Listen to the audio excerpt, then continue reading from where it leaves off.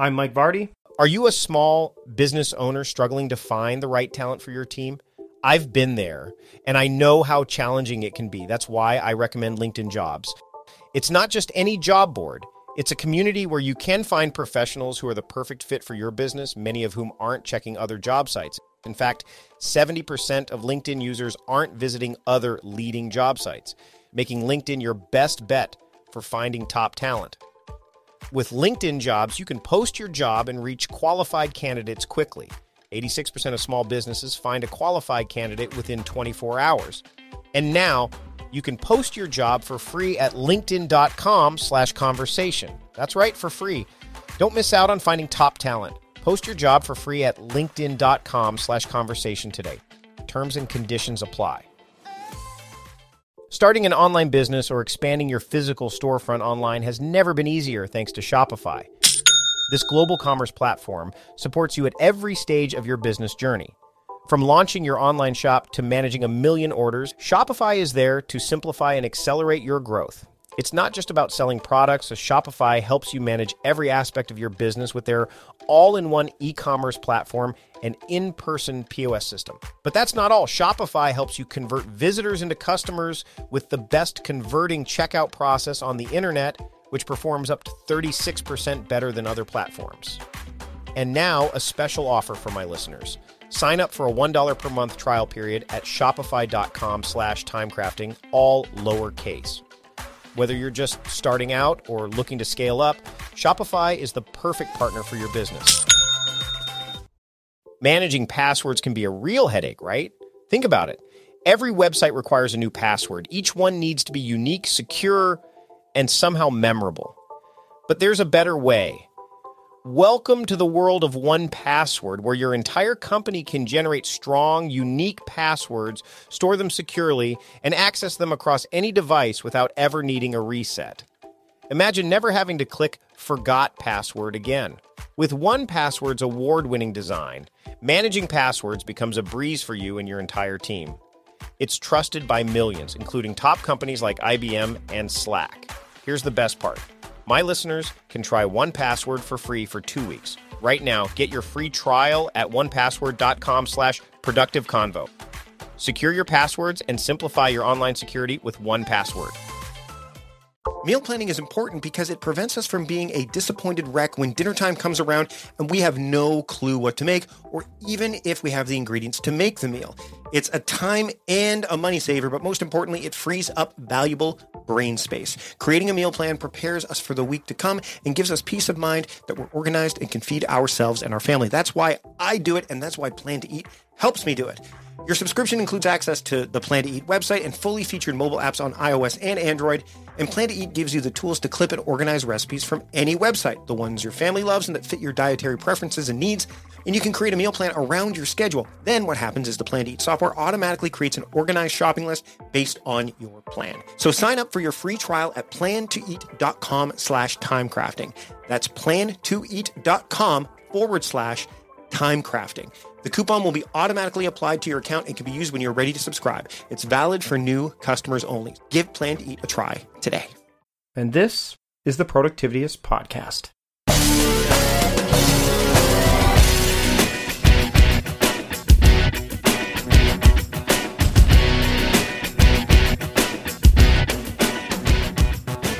Welcome to the podcast, the Productivityist Podcast. I'm Mike Vardy. And this week on the show, I have a mindful conversation with Patrick Rhone. Patrick Rhone has been on the show before. He is the author of Mindfulness for Mere Mortals and the purveyor of the website, patrickrhone.com. I'm not going to spend a lot of time doing the introduction because we just dived into a really cool conversation that I hope you'll enjoy. So here he is, Patrick Rhone, talking mindfully and about a whole bunch of things here on the Productivityist Podcast. Enjoy. So, how have you been? Wow. Okay. That's a complicated question. So here's the thing. When you're head down into a project for a significant period of time, when you finally get the project finished, and we'll talk about finishing a project, by the way, and in a sec. But once you get the project finished, and you've shirked so many other projects and responsibilities for the sake of this one for so long, your head comes up out of it, and suddenly it's like, okay, I don't know what to do. I don't know what to do with myself if I'm not working on this thing. Mm-hmm. I don't know what my purpose is. I don't know what I'm supposed to do. And so I think it takes a little while. I think that's the one thing we don't plan for, especially when it comes to big projects, that we don't plan for providing the period in between where you're a little bit lost. Yeah.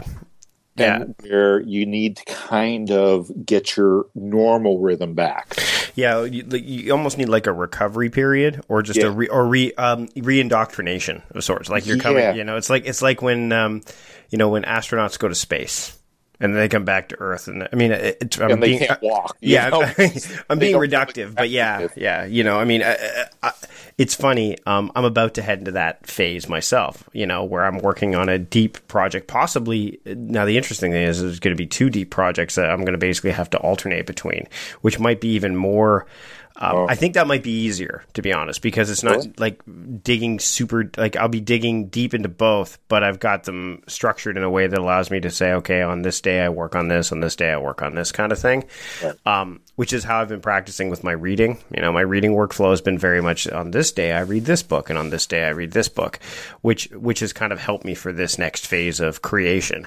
But yeah, I could. It's like even after travel, right? Like, I mean, I'm going on a trip as we're recording this. I leave for a trip next Tuesday, and I'm gone from the 16th of February until the 1st of March. Oh wow! And I'm traveling from the West Coast. Yeah, the trip is West Coast to East Coast, back to West Coast, up north, then home. All in Canada? No, it's it's a quick stop in LA, like an overnight, just because of the way the flights worked out. I don't want to leave first thing in the morning, so I'm overnighting in LA. Then I fly from LA to Washington DC to attend the DAD Summit, and then from there I take the Bolt bus to New Jersey to spend a couple days in Jersey. And then I fly from Jersey to Vancouver, and then my family meets me in Vancouver, and we fly up to Whitehorse, which is in the Yukon, because there's a winter festival up there. Jeez. Yeah, I think I have a stop in Minneapolis along the way, like a layover, like a quick stop layover in Minneapolis, because it's Delta, so Delta from Liberty to, but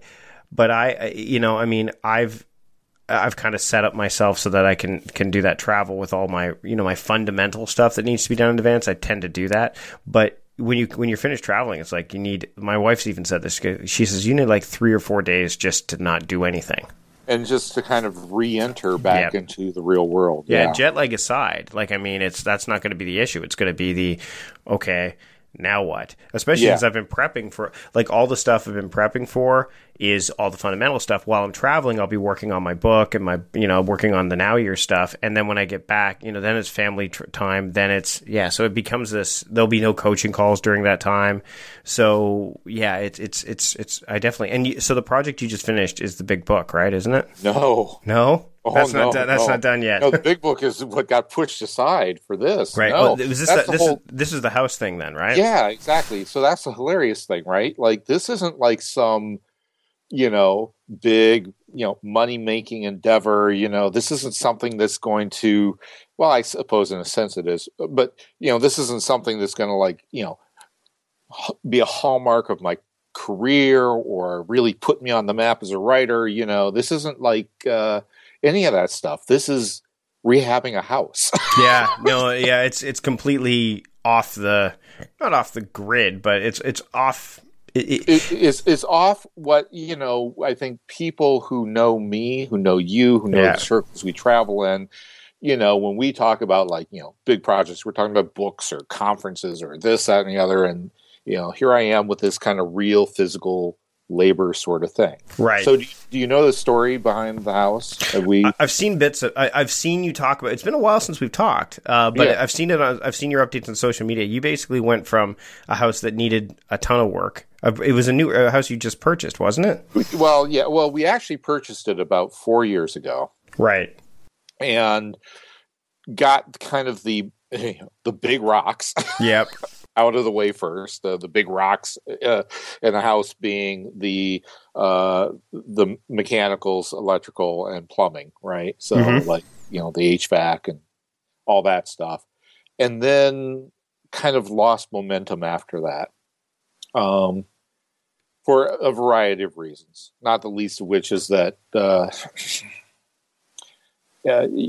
rehabbing houses and building stuff and handyman sort of stuff is just not my expertise. It's not anything. I hear you there. Right? Yeah, exactly. I hear you there. And like not knowing kind of how to proceed or who to hire or what, and whether or not we could afford hiring anyone or whatever. It just all kind of stopped me in my tracks. Fast forward to around end of September, beginning of October.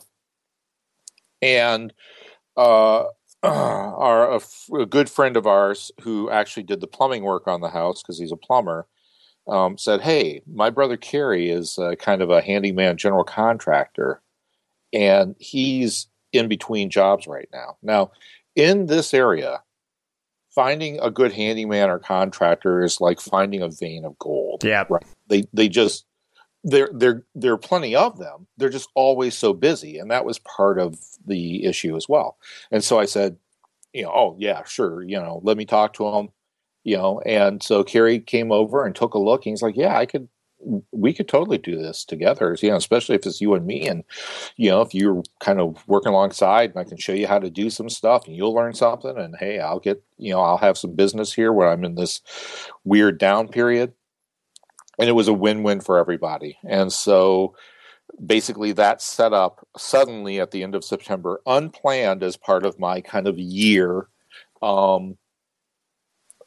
that this was going to be my full-time job for at least the next 3 to 4 months.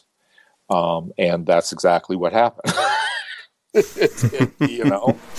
I literally was working 8 to 10 hours a day, every day, including weekends, on this. And we took a house that we purchased for $7,200.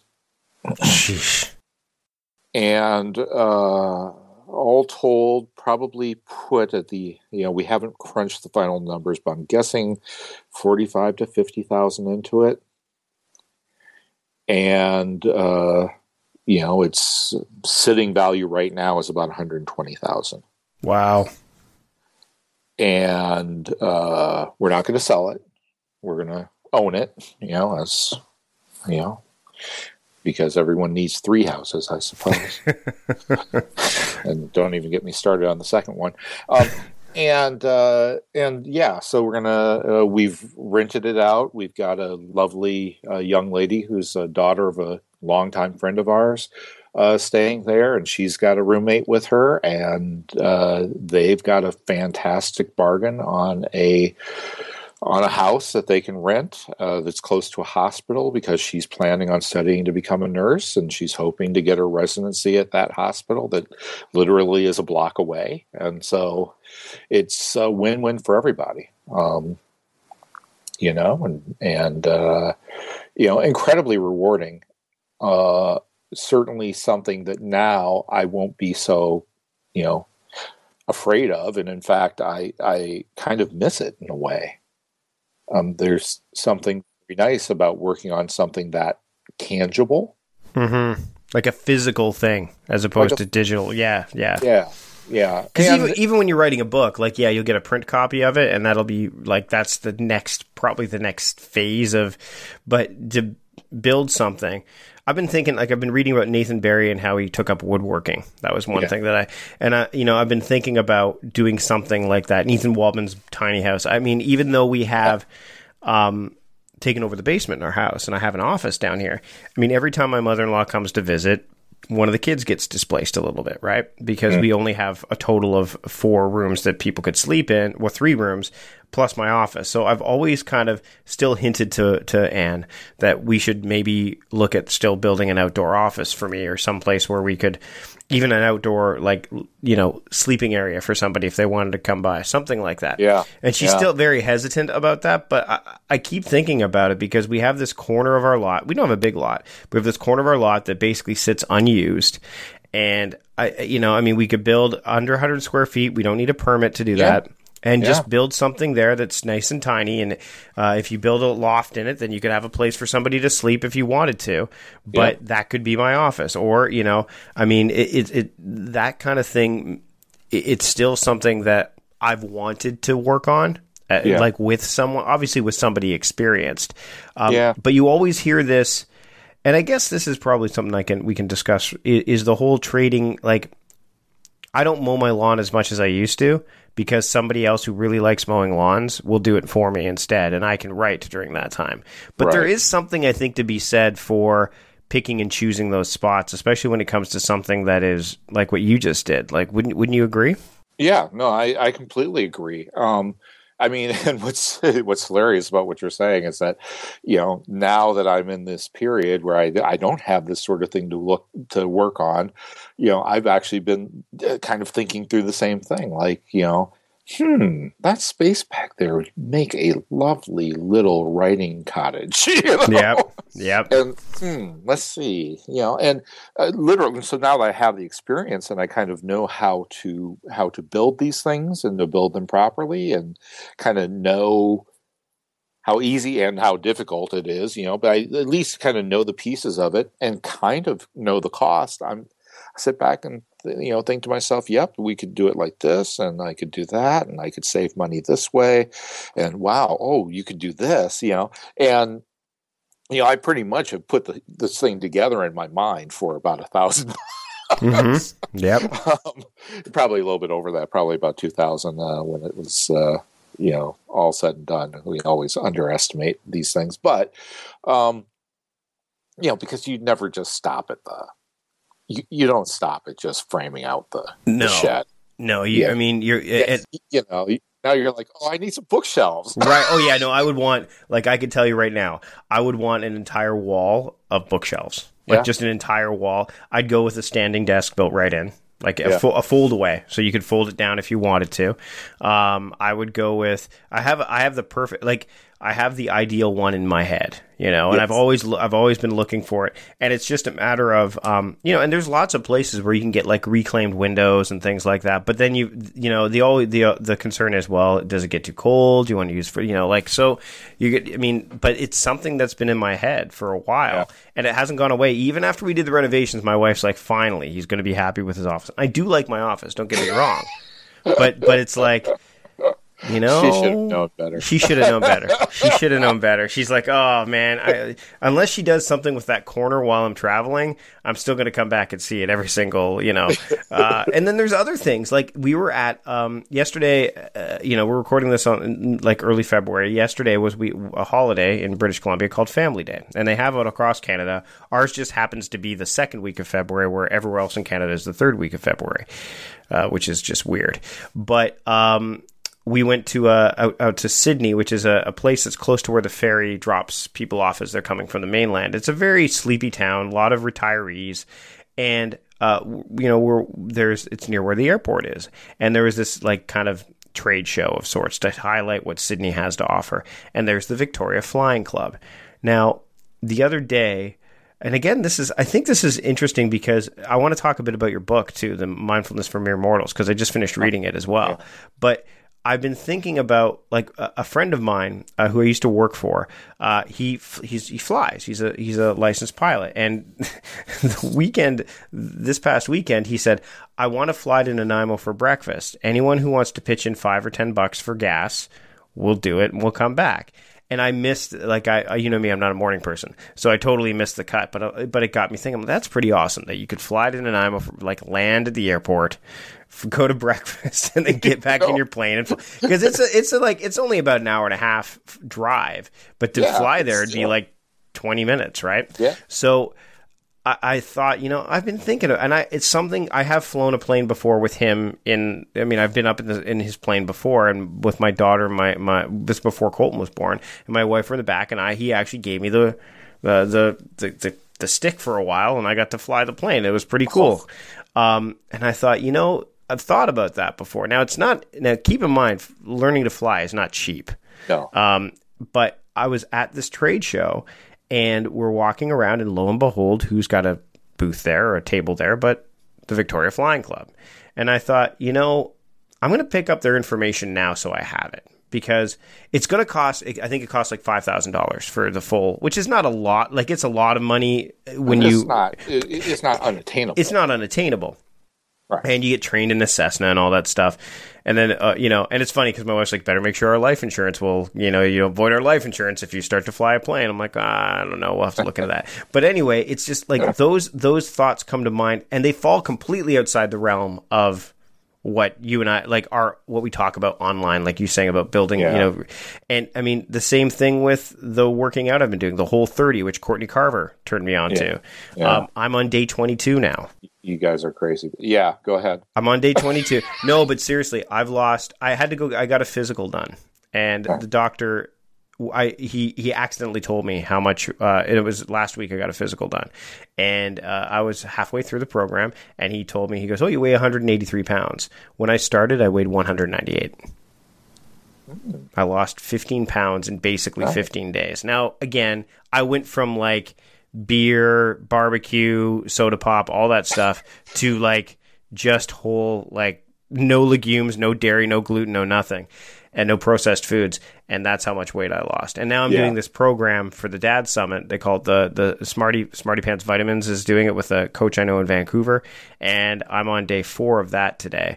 And I'm seeing some results. So, but I don't normally, I haven't tweeted much about it. I've Facebooked privately about it. But I think you get to a point where the stuff that you do that's the big thing, like the thing you're known for, it's nice to pepper it with the stuff that you're not really known for. Wow. Okay, I'm glad you brought that up. We'll get to the Sure, yeah, but I think it relates to mindfulness for sure. But anyway. Well, but here's something I've been trying to wrestle. I've been wrestling around in my head with kind of how to put out there and where it belongs. But this idea that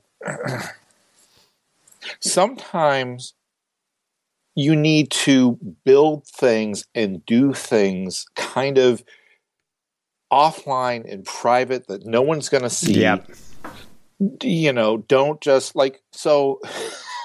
Boy, this is going to get out there. People are going to go looking for it. But like,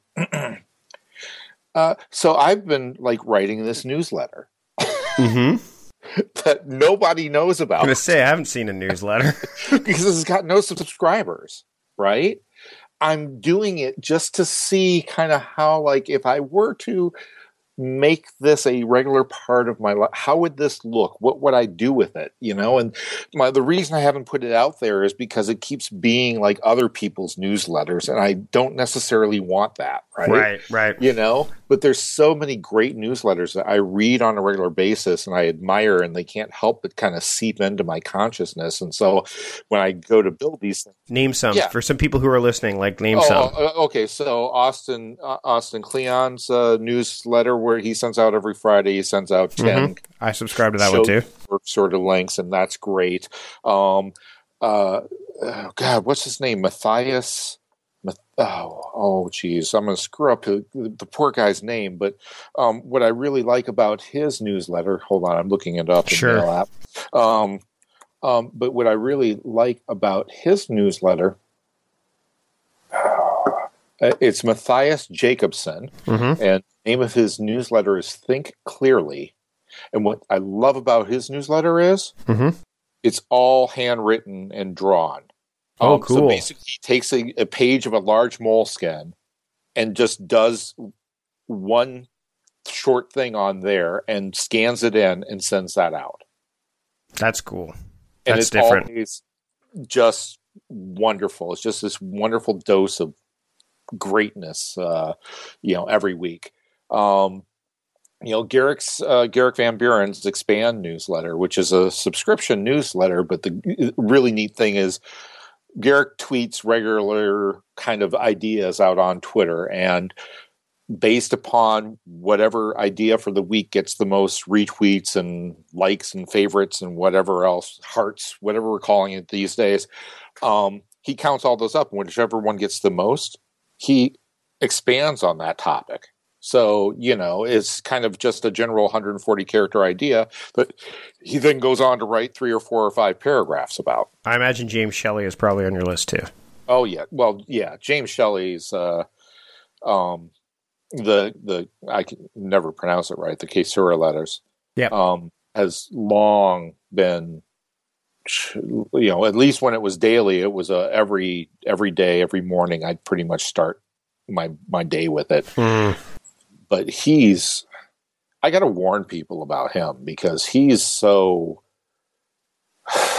deep, smart and deep and intellectual, yeah. right? Oh, yeah. And a lot of the stuff he writes about is like stuff from like the Roman philosophers and things like but that. But it's interesting because he's before Ryan Holiday started writing and Tim Ferriss started writing about this stuff, James was writing about it.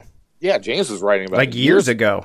Years before Tim Ferriss got on the whole Seneca and all that stuff, yeah, all that stuff, and Marcus Aurelius and such. James Shelley was writing about that stuff years and years ago. So yeah, he's great. So my point being is this: I've been writing one. I've now written several. Mm-hmm. I've never sent them. No one has subscribed to it. You can go subscribe to it if you can find it, but you could probably take some guesses. Yeah. But, as to what service and, stick my name at the end of it, you'll find it and you'll subscribe. But I'm not pressing send on anything. And I guess I want to wrap back around to my point, which is I do it to experiment. Yeah. Just to play around with the idea of like, if I did this, what would it look like? Maybe if I stumble upon something, yeah, this feels good. This feels right. Oh yeah. Okay. There could be a thing here. Then I'll like announce it and send it out and give it a shot or whatever. But you need that time to just play without an audience, to just work stuff out, to just build stuff for the sake of building it, for the sake of practice, for the sake of just saying, I don't know what this looks like. I think we're so quick in this world to launch and to share and to ship and to, get it out there that oftentimes we put things out there that are half baked, or we put things out there that that could have been better if we had just allowed some time to play. Yeah. We're quantity over quality in a lot of ways. Yeah. So it's funny. Have you read Adam Grant's new book, Originals, yet? No. You should. There's a lot of what you touched on there, like the idea of, as soon as you mentioned Matthias's newsletter, I'm like, oh, that's totally what Adam Grant would talk about in Originals. If you've read Give and Take, right? I've not read it, but I know Cal Newport's talked about Adam Grant a number of times, and I know you like Cal's work too. So yeah, I haven't. I'm sorry to say it's brand new. It's only come out. I just read it. That's one of the things I've really been focusing on doing. It's funny. I was talking to my daughter about this as we were walking to school today, and we were just talking about, and I've written about this too, and even spoken on my Patreon edition of the podcast about the idea that like TV, once football season ended, and even before that, I was whittling my TV time down to, under 10 hours a week. And that to me was a big deal because there were times where I was watching more of it because it was there and it was on in the back. Like I would watch pro wrestling and stuff like that. And then now right. I have it if I ever want to watch it, I can. But I've been more deliberate about that. And I've been reading a lot. I have, as of this recording, I have read 10 books since the middle of January. Gosh, I'm so jealous. But it's because but the only way you can do that though, and this is something that people are like, well, how do you find time? Like you let go of other things. You say you make the time. You make the time. You say, okay, you know what?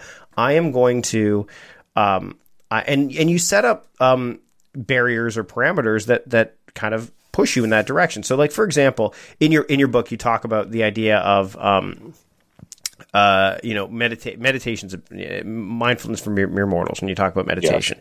Yeah. And I've been using Headspace for about the past 6 days straight. I've used it off and on before, but lately I've been doing it because meditation is part of this program I'm doing. And I have gotten in in the first 4 days, I felt so much better. I felt great after every single time.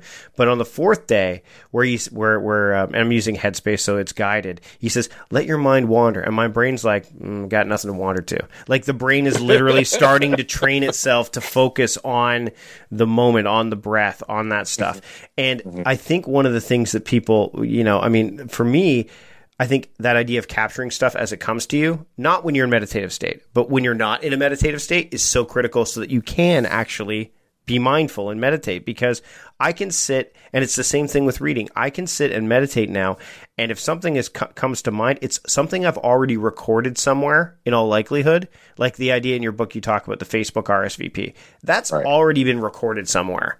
Like that's already down in Todoist or Asana or wherever the hell you're going to put it. Yeah. And that was the whole point. Sure. I mean, of GTD. I mean, at its very basis, the idea was to clear your head of all this stuff so that your head has the time, the room to breathe, as it were. Yep. And so for reading, I just said, I want to read more. Okay, how do I make that happen? Well, I'm going to read I know I get bored easily. By one book. So how do I do it? Well, what if I read alternating books on given days?